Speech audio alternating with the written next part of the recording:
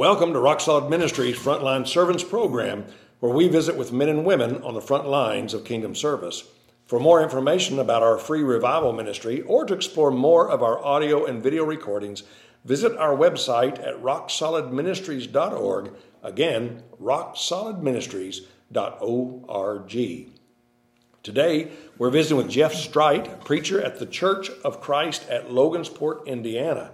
Now, Jeff, I've read your post on social media from time to time, but we've just met a few days ago when Beth and I had the opportunity to worship with your congregation during the Saturday night revival service where our friend evangelist Aaron Davis was preaching. That was a good revival. And then you blessed us by bringing a lot of folks from Logansport, 30 miles north to Kiwanis on Sunday night where I'm preaching revival.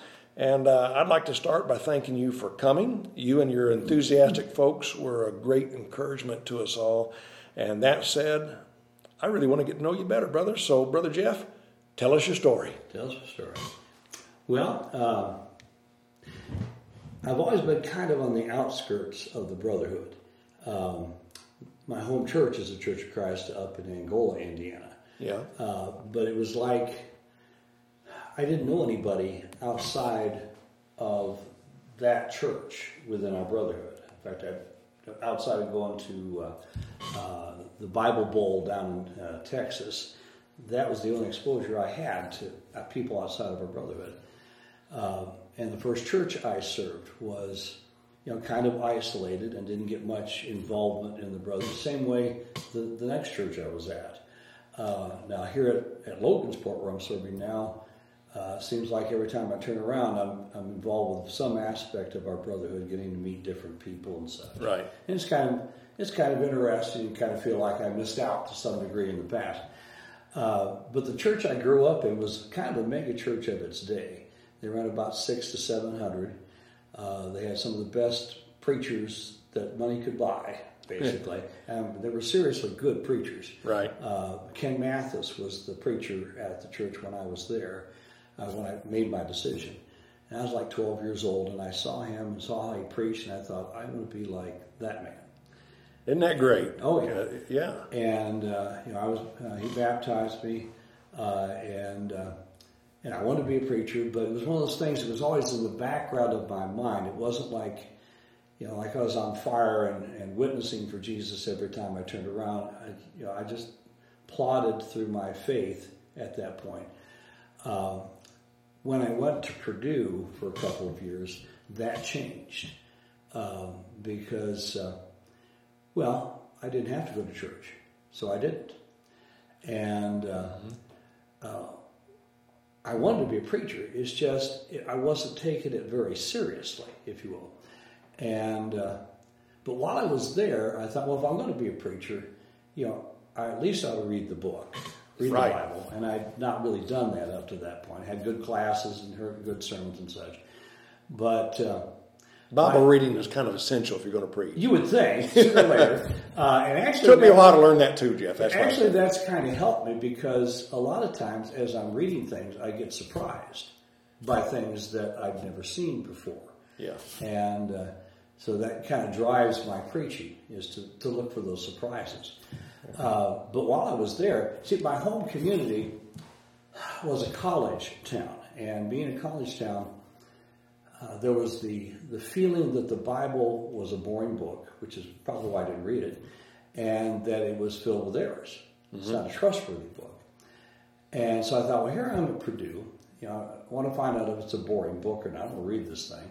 So I read everything but the poetry, the prophecy, and the who begat whos. Right. I passed over all of that. And I found it was a pretty interesting book. I'd set time aside, put out a Bible and a commentary and a Bible dictionary. And you didn't realize you were doing devotionals, do you? It was beyond devotional. Yeah. Because a devotional thing, a mindset of me, right, is to do something like 5 or 10 minutes a day. Right. This is one of the things that it almost consumed me as I was reading it. Right. And but my next objective was to find out if there were errors in the book. And Purdue, not being a Bible college, it was a prime real estate situation to find out about what accusations people had against Scripture. And as I was, I would listen in and I would ask questions, and most of the accusations they had were more like, I saw Fred going down the street with a pretty girl. He must be fooling around on his wife. There's no proof to it. It's just that's what they want to say, and right. They make an accusation, and that's the foundation of their objection. Right. But as I was telling you last night, the one objection that shook me really made a difference in my perception of Scripture. I was in a philosophy class. I took psychology, I took sociology, because Purdue is an engineering college. I went there because my brother said I needed to go and be part of the glee club there, and Dad was willing to pay the freight, so I said, sure, I'll go. But I tried to focus on things I thought would help me. Mm-hmm. And so philosophy seemed to be kind of in gear with where I was trying to go. And the philosophy professor made the comment. He says, Jesus didn't die on the cross, and I can prove it. He says when a person dies, their heart stops pumping. Their heart stops pumping, gravity takes over, and the blood flows to the lower part of the body. He says, now when it talks about Jesus being crucified on the cross, here he is with his arms stretched out, and it says he gave up the spirit and he died. But then, not much longer after that, a Roman soldier comes along, takes a spear, pierces Jesus' side, and blood and water come out. And he says, well, if Jesus was dead, that blood shouldn't have been there. Mm-hmm. Well, that sounded pretty good. So I went back to my dorm and I had a talk with God. And I said, God, look, this is a problem. I says, now, if you can deal with it, that's great. But if you can't, I'm going to sell insurance. I got no time to preach and try to defend something I can't defend. And bear in mind, my total religious education was nil compared to a lot of people that you may know. Right. But I didn't go to talk to a preacher. I didn't go down to the campus house. It's a great campus house there at Purdue. But what I did was I just waited for God. And God supplied. It was like a month later. I'm in another philosophy class. The class is over. The teacher's at his desk, and there's like 5 or 6 students there at his desk. And I thought, well, just go over and listen to what they're talking about. And he said, I learned the most intriguing thing this past weekend. He says, you remember in Scripture where Jesus died on the cross? Well, Purdue's not a Bible college. You didn't expect to hear that, did you? I didn't expect to hear that. No. And I said, I'm listening a little closer, and he says, do you remember, and it says the Roman soldier pierced his side and blood and water come out? Well, now you really have my attention. And he said, there is a condition known as cardiac tamponade. And what happens with cardiac tamponade is a person, it's a rare condition, but a person can undergo enough stress that their heart will literally burst. And when that happens, there's a sac around the heart known as the pericardium. And the blood from the heart would mix with that liquid in the pericardium that looks like water. He says if you were to pierce that sac after somebody had gone through this experience, what you'd see come out would be blood and water. And that makes sense, because if I cut your arm, blood and water don't come out. Right. Just blood. And the Scripture says that the cross didn't kill Jesus. It was he gave up control of the body. He said, it is finished, and he died. Well, all the sins of all mankind from the beginning of creation until the end of time were on the body of Jesus at that one point in time. And Jesus gives up control. It's like a rubber band snapping. Of course the heart would burst. Right. So I'm impressed by this. In fact, I am so impressed. And I'd go to Bible college and I'm going to share my wisdom with the Bible college professors there. But they're Bible college professors a lot of times because they know stuff like this. And they're very patient with me as I'm explaining what I have learned. And one of the guys says, oh, Jeff, it's better than that.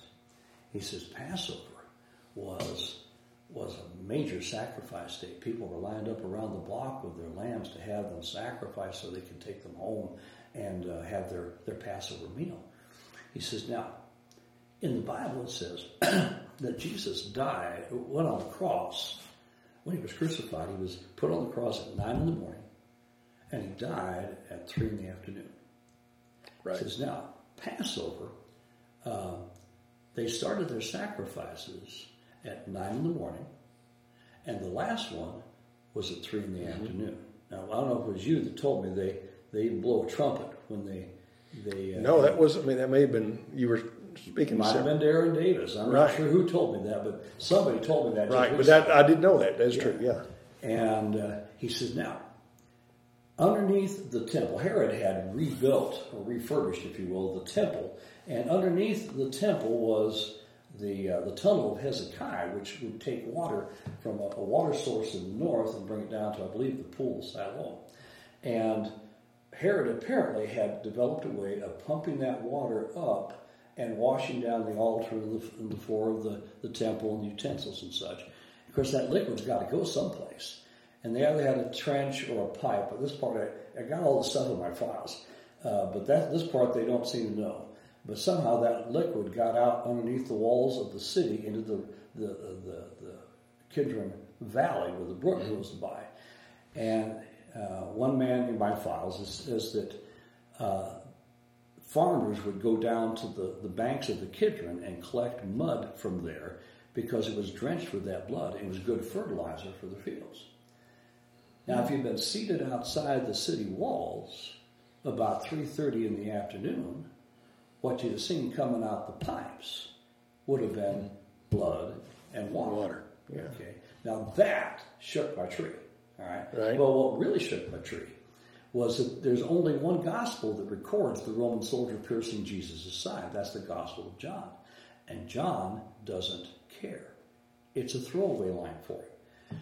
All he cares that his readers know is that the bones of Jesus were not broken, because a sacrifice whose bones were broken was not acceptable to God. He said, I was there. I saw they didn't do it. The Roman soldier pierced his side to prove he was dead, and blood and water came out. I tell people, if I had lived in that day, there would have been a Gospel of Jeff. And it would have recorded everything I just told you and our listeners here, because it was so impressive. And about 10 years ago, I shared with you my illustrations, several thousands of them, and I put them, or I had a friend of mine put them on our webpage, and amongst those illustrations is a file on atheism.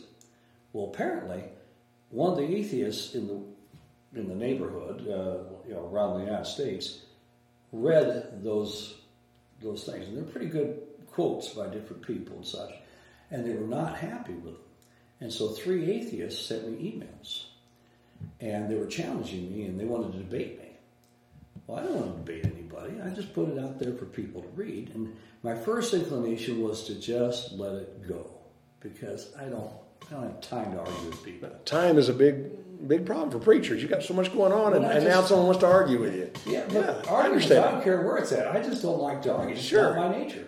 But I prayed about it, and I thought, well, there's 3 of these guys. If there was just 1 or 2, I could just say, I just let it go. But there's 3 of them. It's like, the vision that Peter receives of the cloth coming out of the sky with all those different animals in it.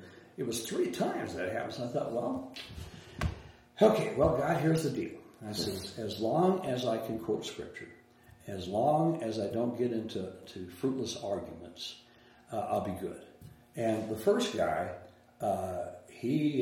all his emails were in all capital letters. Okay, and in email parlance, that means he's shouting at you. And I said, "Do you realize that's how it comes across?" He says, "I meant it to be that way." I thought, okay, argumentative guy, not messing with him, so I dropped that. Next guy actually said, "Just because I say I'm an atheist doesn't mean I don't believe in God." Well, now that's... Yes, it does. So, yeah. So I quote him out of a dictionary. And he replied to me, that encyclopedia has been influenced by the church and you can't trust it. Okay, so I go down to the library, Oxford Dictionary. There's like 15 volumes down at the library of Oxford's dictionary. I've always wanted one of these things. And I go to atheism because it says, don't believe in God. So I copy that and send it off to him. And he replied, he says, Oxford Dictionary has been influenced by the church, you can't trust them. And so in my files, I have a quote from, I forget, it's Alice in Wonderland. Alice is talking to Humpty Dumpty. Yeah, Humpty Dumpty. And he makes a comment about something. She says, well, basically, that's not what that word means. And he says, a word means exactly what I say it means, whether neither more nor less.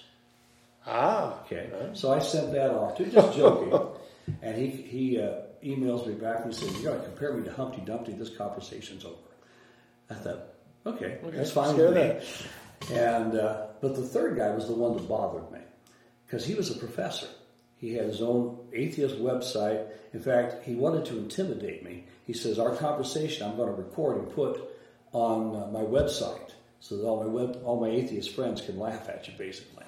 Mm-hmm. And but I promised God, I says, I'm going to stay out of arguments. I'm going to quote scripture.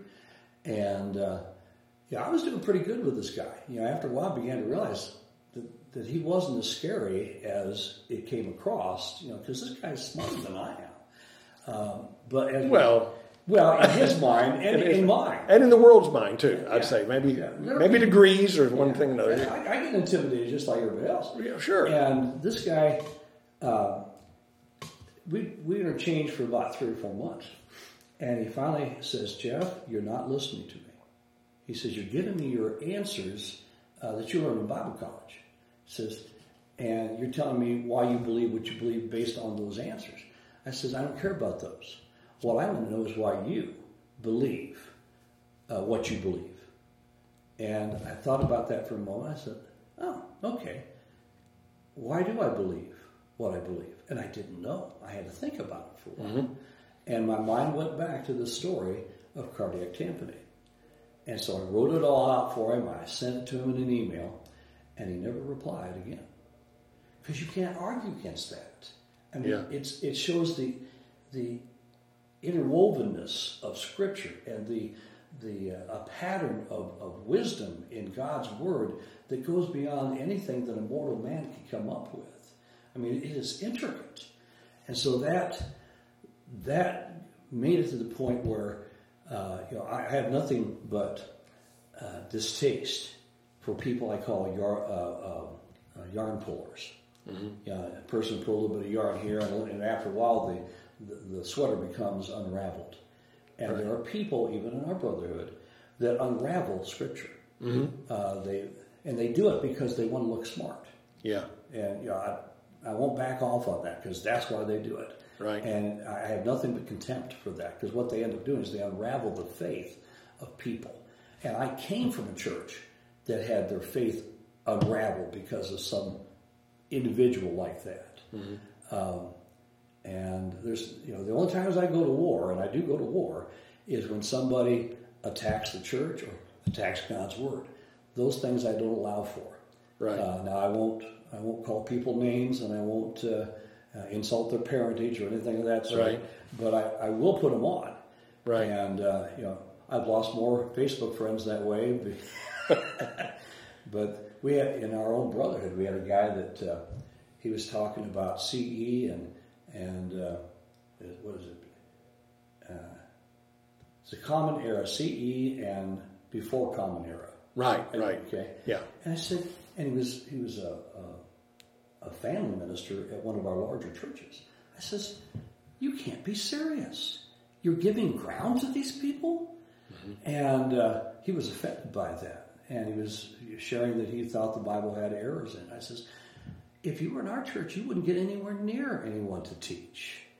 And 2 of his friends got upset about that. And I said, well, I'm sure he's a great guy to go out and have a Coke and a hamburger with, but that's wrong. And a man of God who represents the Word of God should never do that. Right. And those guys never wrote back after that. I don't know what the deal is. Well, we have to take a stand. And in our brotherhood, we have listeners, I'm sure, from all across the board and every kind of background because they're all over the world. So, I don't think just everyone is from what we call the Restoration Movement, the Independent Christian Church, Church of Christ. But let's just get honest about it. I came out of denominationalism, and 30 years ago, I've been a Christian for 40, I don't know, close to 50 years, now. And since 1974, how many that? 48 years. And I never would have thought all those years ago that we would have to defend basic truths in the Bible church that we just know they're there. I mean, one of the reasons I accepted Christ and stayed within the Independent Christian Church, the Church of Christ, is I knew I can always preach the Bible. I know we have a firm foundation in the Scriptures, and we're not seeing that so much more. And I'm being honest too, from people I've talked to from the denominational world, the more conservative denominations, going through the same thing. And yeah, let's agree that we don't agree with them and on a lot of basics, and that's okay. But what I'm saying is, what is happening in the world has affected the church. The church is not affecting the world. The world has affected the church in the last 30 years in ways that I never thought would be possible, and it's harder. I feel for the guys. I've been traveling 18 years now, and people say, we admire what you do, Tom, all that traveling. And yeah, it's physically hard, but I'm going to tell you, Jeff, what's hard is meeting the same people at the back door week after week. I did that for 29 years, and I know the many times people would just let me have it for preaching the Bible, and my family thinks that's all right, and we do that. Oh, yeah. I cannot imagine now the way the world has changed in the past 18 years. Yeah. What you guys are going through at the back door in so many churches, and I see why some of our guys are just giving lessons rather than preaching the Bible, because they've gotten beat down so much, and I don't agree with it, but I see it. Well, what I've noticed, there's a couple of threads there involved, but one of the threads that kind of tie in where you're coming from. I had a guy visit one time, around about 150 at the time before COVID, and he says, it must be tough having 150 bosses. I says, I don't have 150 bosses. That's right. I only have one boss. I serve 150 people, but I only work for God. I've been fired from 2 churches because I refuse to toe the line. That's right. And I don't mind being fired for that reason. Now, if it's because I'm incompetent or lazy or whatever, it's on me. But if I'm going to stand against immorality or against some picky people that are last church I served had like a third of them were pagans. I know they were. They were lifelong members there, but they were pagans by how they behaved. And I just know that. But I don't work for them. That's right. I work for God. Now, the difference is this. If I'm worried about what somebody says to me, then I'm working for them. Don't do that. That's right. You work for God. Mm-hmm. Now, a little farther into your thought that you introduced, I'm not surprised by what's happening in our brotherhood. Okay? Because it's repeated itself in history over and over Absolutely. again. For example, our nation began with, our big mind says the Pilgrims. Well, the Pilgrims, they established a heavily religious community, and within about 50 years, it was a cesspool. There were people, the church didn't have the impact it once had. But then they had the Great Revival, the Great Awakening, they call it. And that had impact for a while, but even that began to lose its influence. They had a second Great Awakening. And so I don't worry about the ebbs and flows of history, even with our own brotherhood, because even in our own brotherhood, we lost Cincinnati Bible College. Well, one of the reasons we lost it was because, in part, they lost focus, and they got focused on something other than, a Bible college is to develop preachers. They forgot that, and over a period of time, it ate away at the foundations. I mean, that's what happened to Harvard. It's what happened to Yale. They were preacher colleges. One of our colleges, I won't name them right now, but they've gotten back. This is it's not working for us. We're just going to go back to training preachers. Right. Great, and it's a good solid college, but they were realizing they'd gotten off tracks. Right. And so I don't worry about it. And the uniqueness of our brotherhood is that there's no central organization. Mm-hmm. And when you have no central organization, you've got nobody controlling the purse strings except at the local church level.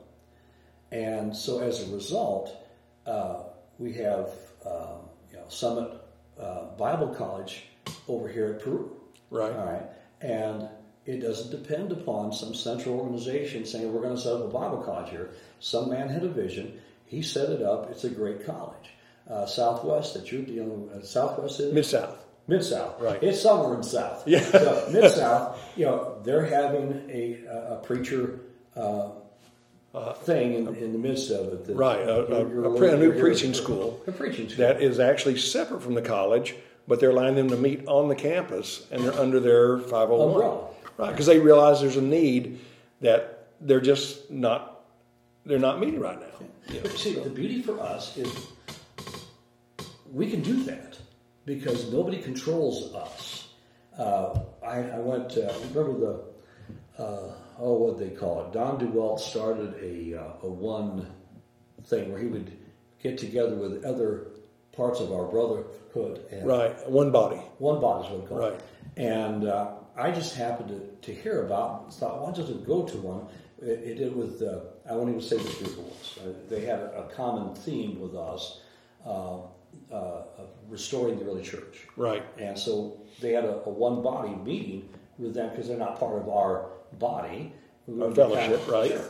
And they were preachers who preach, and they'd have, our preachers would preach, and they had breakout groups. Did you ever go to one of these? I did. Yeah. I sure did. And it was the only time I've ever been.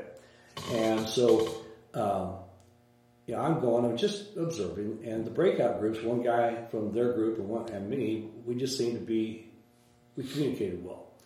And I noticed during the preaching times, now their guys get up and pray, and I had never heard more powerful prayers. They were great prayers. But when they got up to preach, it was as if it wasn't if, they were reading off a piece of paper. Right. Now our guys that get up there's no paper. They're going just straight from Scripture, and they're preaching their favorite sermon, probably. Right. And so we got in our breakout group. I said, what's the deal? I said, why is it our guys get up there, and they almost off the cuff, they're preaching. Your guys are up there, and they're going from a script. What's going on? He says, well, they represent our denomination at this meeting. And so they have to prepare their sermons ahead of time, send them to headquarters, and have them approved. And they can't preach anything but what's in that script. Oh. And I thought, well, you dickens. Yeah. And we don't realize the freedom we have in our brotherhood. Right. Part of I shared with a group of preachers one time. I says, the advantage of the churches of Christ is there's no central organization, and no one tells us, how do I say that? There's no central organization, and we don't have to do anything we don't want to. Right. It says our disadvantage as brothers is we have no central organization. That's right. And nobody tells us we don't interact as much as we Right. want. And we're doing that less now than we used to, I think, in One a thing lot of we areas do of the to country. counter that is with Kiwana having the revival. Right. We go to Kiwana. Right. We go to Wabash. We go to Buffalo. We go to all these different churches. Now, there's only like 5 to 10 of us that go, but Right. we're going to encourage that church. Right. Now, in this local area, I picked up an idea from Southeast Christian Church. They had a couple of preachers at one of the classes they had there for preachers. All the classes they had at that kind of seminar were for people outside of preaching. Right. But they said, what you ought to do is have the preachers in the area get together and work on the sermons together. Yeah. So Yeah, I've never thought of that, never heard of that. Right. So when I got back, we had a new guy over at Pisgah, we had a new guy over at Spring Creek, we had a guy been there forever at Walton, and I pitched the idea to them, and they said, sure. So it's been about 26 years now. We meet every Thursday at a different restaurant in town, and we'll sit down, and there's no agenda. I'll just say, what you preaching this Sunday? And sometimes about about once or twice a year, we'll get together and sit down, and for about 4 hours, we'll even plan out sermons we might preach together. Now that's great in theory, but it almost never works out in practicality. Right. Some guy says, "Well, I don't want to preach that. I want to preach this." Fine, whatever you want to do, but I need that because I'm not that smart to come up with sermon ideas. Now, you give me a scripture, I can preach all day long. But having a sermon series, unless I'm preaching all the way through the book of Matthew, which took me 2.5 years at the last church, that I don't do that. I don't think that way. So these guys help me to think in that way. Now, what I bring to the table are my illustrations. And so they'll say, I don't know what to do. I say, well, try this illustration. Or, if they're working on the same sermon series as I am, I work in the computer. I got a Word document that's dedicated to thoughts.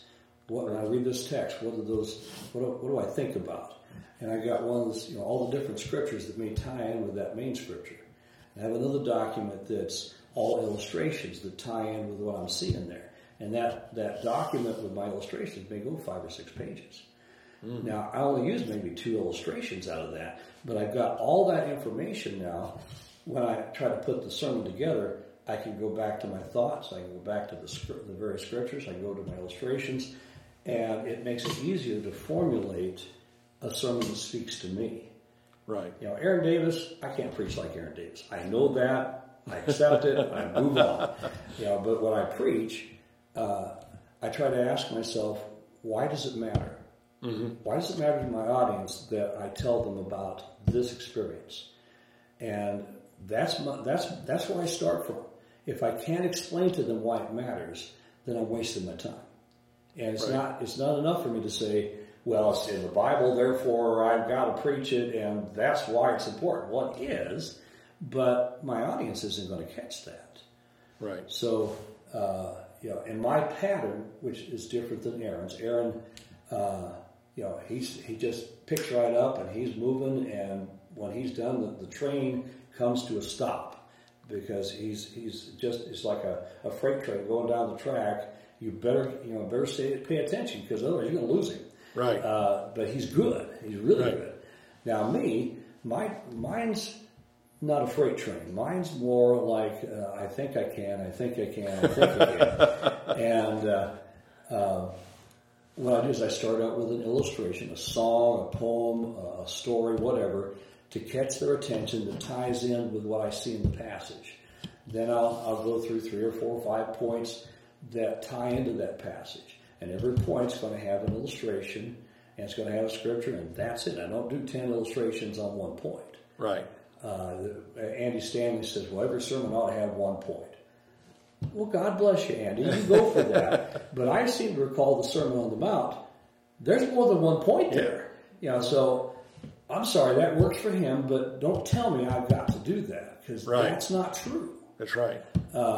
And so I don't pay attention to the great guns that try to tell you how to preach. I just say, I want to explain this to people so they understand it. When I get done, I want them to say, I want God. I want Jesus to control my life. If I can get to that point in the sermon, I've succeeded. Well, you noticed last night I didn't have 3 points. Yeah, I had 8 points for the sermon, and but and so it helped out a little bit. and that's rare for me. I don't do 8 points all the time, but 4 sometimes, yes, and sometimes 2. But whatever it is that's involved with that text. Something my grandfather, I've got a lot of good stuff from him. He was an old time evangelist, and one of the things he told me when I first started preaching, he said, "Say what you need to say. Don't have to repeat it. Right. Say it one time, say it well. You don't have to tell them you went to Bible college. If you did, they'll know. And if you didn't, they may know that too. But he said it doesn't matter. He said, say what you got to say and give your invitation, sit down and shut up. Yeah. You don't have to repeat it to make it longer. In one ministry I was at, my song there, I think I went 11 minutes, shortest sermon I've done since my first sermon. And it might have been 14 or 15, but I gave him the little signal, come on up and start playing his guitar. And he told me afterwards, he said, I gave you that double take and I kept looking at you because I'm looking at my watch and I'm thinking, what? And I said, I I said what God gave me to say today. That's all and to do any more would have been wrong. Yeah. So say what you got to say and be quiet. Shut up, yeah. But the one things that we're talking about, since we're into preaching, talking about preaching now, and this is going to be a good one for preachers to listen to, I think. I think one of the situations I've seen that happened in our church, my wife came from what we know as the non-instrumental brethren. Fine people, love them all, But if you have a visitor in your church and they stay once they see you have an instrument and they listen to the sermon, they'll generally go out. They like your message. They'll say that's a fine lesson, preacher. Yeah. And I used to wonder about that, but then when we go on vacation, we visit with her family, and to me it was like going to Sunday school twice. Yeah. And they were good lessons, but I told Beth one time, I said I want to go to a Christian church when I'm on vacation because I want to get preached to. I don't get preached to very much. And I said, these are fine people, fine lessons. But I'm finding that among the instrumental churches now, among our brethren, we're getting an awful lot of lessons. We're getting an awful lot of information. That's easy to fall into. Yeah, and we're giving informations, and we're not giving a sermon that says, okay, now do something about this, and bring us to a conclusion. All right, it's time to make a decision. What are you going to do about it? Yeah. And we're just imparting, we're adding to the intellect of our listeners rather than touching their heart. Yeah. And the heart, preaching to the mind, I think in our brotherhood, we're real good about preaching to the mind. But the scriptures do say, with the heart man believeth unto righteousness. Yeah. And we need to touch the heartstrings. Oh, yeah. And I think that's, and I'm not trying to be critical, but I'm just saying we've fallen into a lesson, bringing so much a lesson, maybe a little dramatics to it or whatever, rather than trying to say, okay, here it is. We've got to change, and maybe I'm wrong. And you'll tell me if I am. But no, the thing is, George Fall over at Summit had me come over and preach one lesson for 3 hours on how to preach. It killed me. There's guys that they preach, for that college, they preach 3 hours, like 6 to 8 times through that class. Wow. Okay. 3 hours, I'm done. I've told you everything I know. Okay. And the reason is for Jeff Strite, I have one pattern that I look at the scripture and I look for that one thing that's going to excite my passion. Right. Okay. And if I can find that one thing, it's like everything just blossoms. And, part of the way to get people enthused is to tell a little bit of a joke or tell something on myself. Sure. With Aaron, he'll say, if this is what you do, he nods his head up and down. He says, join me as an amen. Shake my head back and forth. And my thing is, you might ask me, and I'll say a statement, and then I'll wait. And they'll, by this time they've got the pattern. They ask me what I asked. Okay, they repeat it back to me. I say, I'm glad you asked me that question. Just like Aaron does with his. Or one of the things, did I ever tell you I have a grandson? And then my grandson becomes my illustration. But I've said it so often, it's a joke. Right. Everybody knows it's a joke. And so I get them engaged with a little bit of humor. Or I'll tell them a story that I remember being impressed by a revival that I heard at the first church I was serving. And the guy told about some miners that were trapped in a coal mine, and talking about that they couldn't reach the outside, but eventually those who were outside had a cord with a mic that they put down. So now they're still trapped in that mine, but now there was hope because there was a voice from outside. I thought, that's good. And I preached roughly that same kind of sermon about 10 years ago. And I had in my files, I collected those illustrations for that moment when I was going to be able to preach it from that text. But you give me a text and I'll preach it. And it will be a lesson in part because... Sure. Well, you're going to teach something in preaching. Sure. Well, I hope so. Yeah. And you watch Aaron, he does exactly, you do the same thing. But if you don't get people engaged, if you don't get them to understand, you got to do something about this, then you failed. That's And like you said earlier, you're thinking, why is this important to the people who are listening? Yes. Why is this important to the people who are listening? And what's it going to do to change? Well, you heard one of my key phrases is challenge is good, change is better.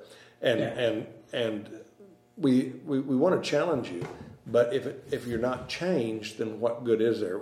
There needs to be, to be challenged is good, but God sent Jesus to change us, and that's what I look for when I preach, is that people be changed. Now, they may not walk the aisle to be changed. They walk out the door and they say, this is what I'm going to do about that. And this is where it touched my life. Yeah. And the humor, I think humor is great. I've talked with some guys who think, well, you're just being a jokester. No, I don't think you should tell funny stories if you're not good at telling funny stories.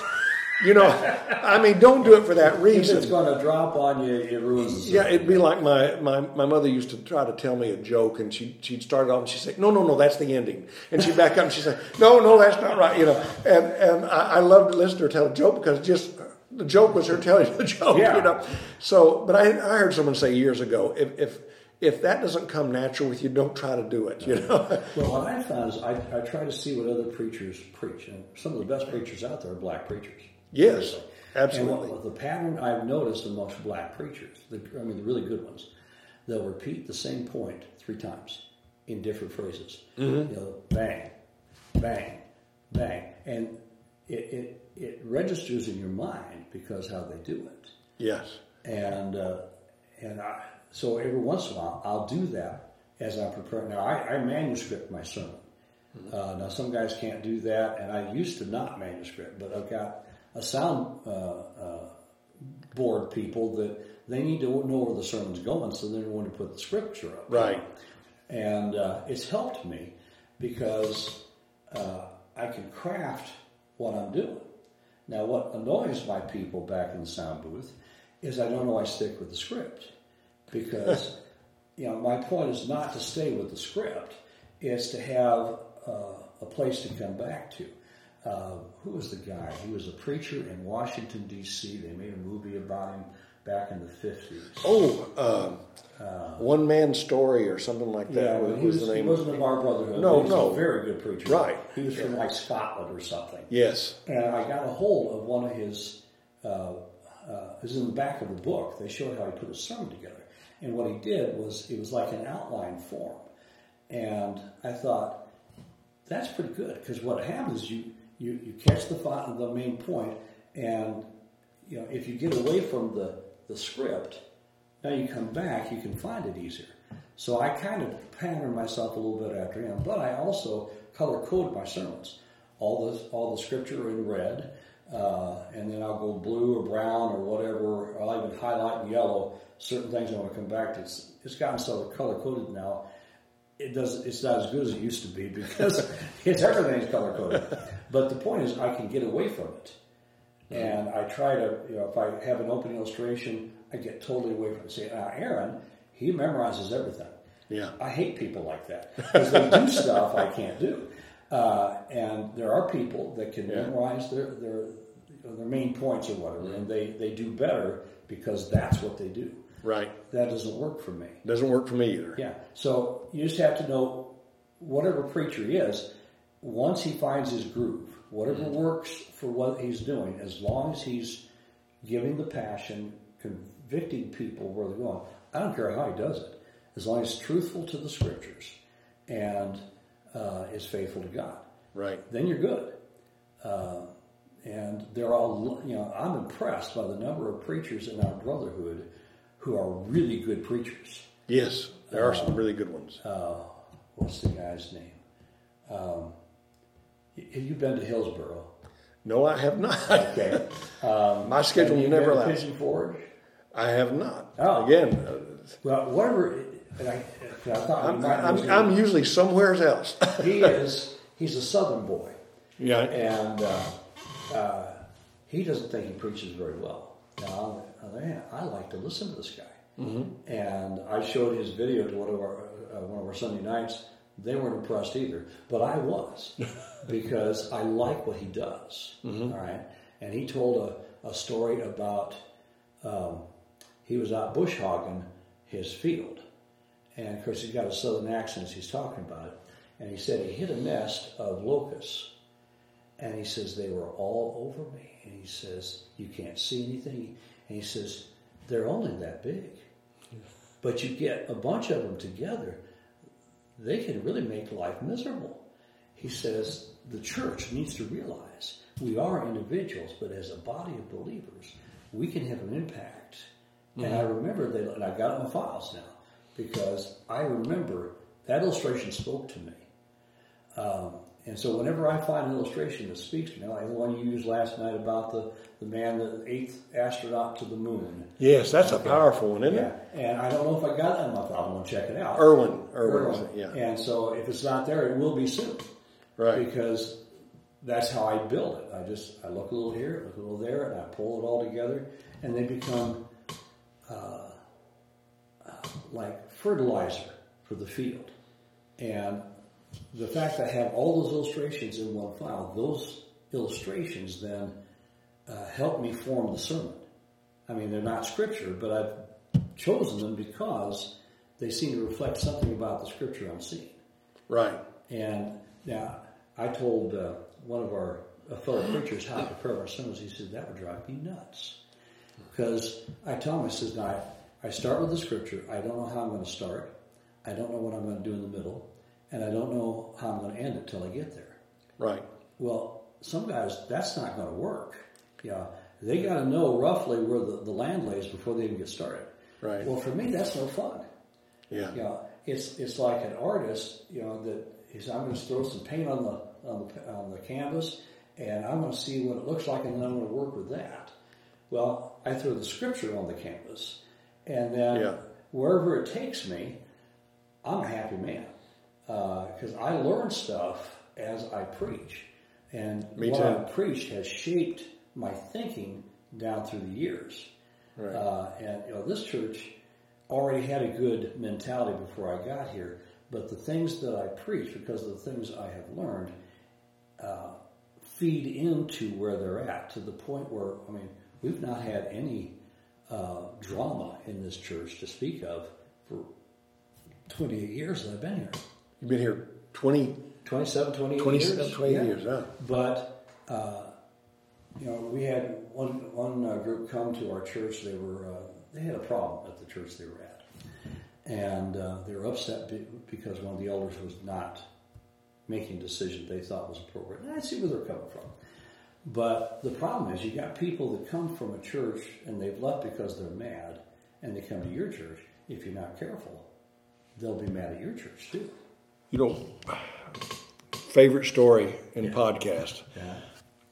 Jack Bliffen, 92 years old, still preaching. He used to be the president of Mid-South Christian College years ago. He's down in Florida. He's got 3 sons in the ministry, and I've already interviewed 2 of those guys. Right. But Jack was telling a story. I got a chance to interview him just before the end of last year, and he tells about a church he took in back east.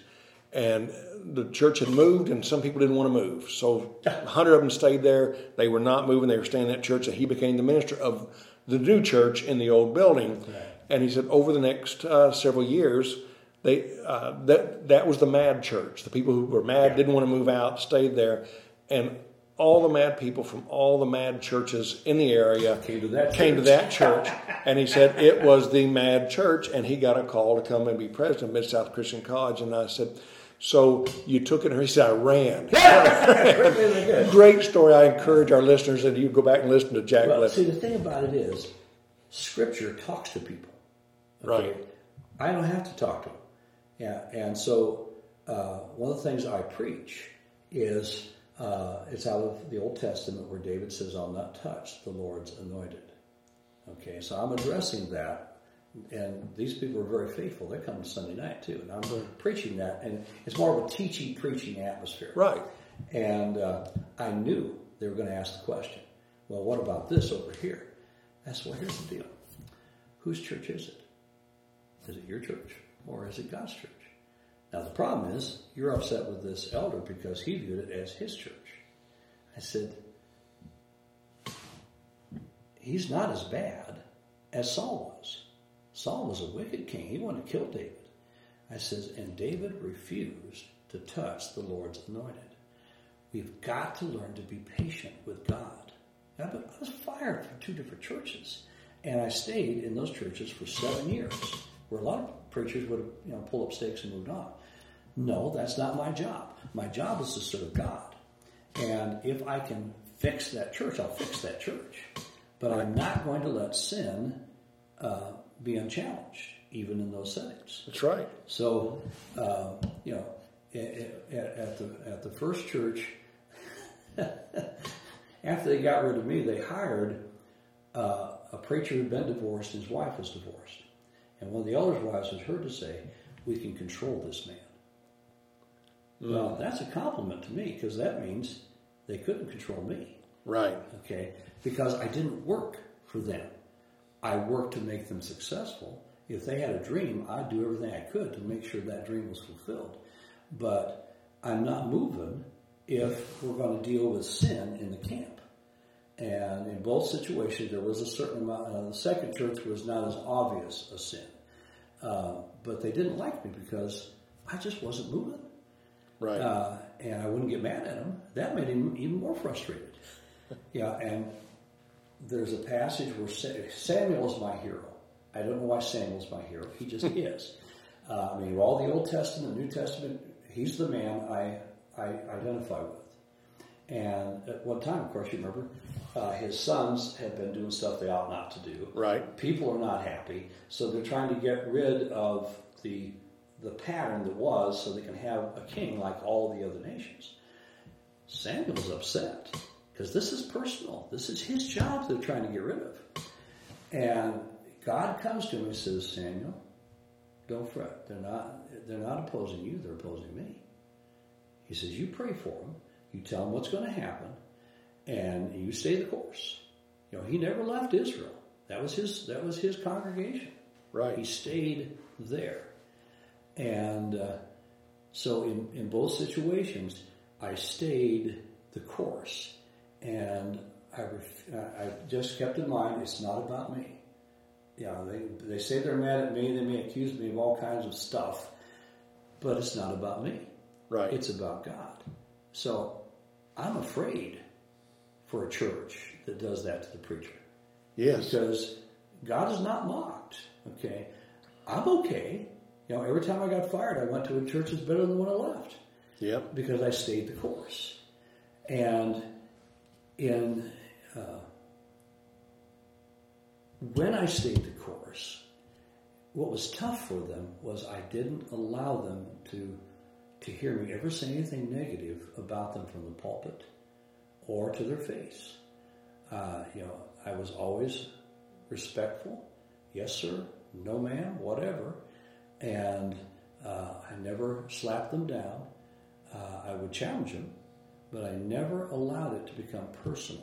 They wanted to, because once they get it personal, then I'm you the lose fault. when it becomes personal.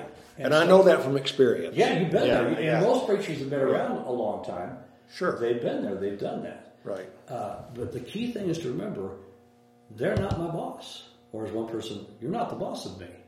Right. God's the boss of me. But I've got to remember, God is in control, even when I don't think he is. Right. Because you look down through Scripture, there's a lot of times you think, my favorite passage out of Joseph's life, 3 times or 4 times it says, and the Lord was with him. Why repeat it 4 times? Because if you didn't read it, you wouldn't see it. That's right. Yeah. Because there's no, why is God allowing this? Well, the Lord is with him. Lord is with him. Lord is with him. And that is the one thing as preachers, elders, whatever we may be, need to cling to, is the fact that God is in charge. The Lord will be with us if we're faithful to him. Thy kingdom come, not my kingdom come. Right. And it's tough. It is. Yeah. And there's a lot of personal kingdom building going on, and that's where we get in this. But I think what you said is very good, and I hope our preacher friends are listening, that it is not you. We serve people, but we serve people because we serve Jesus first and foremost. Yeah.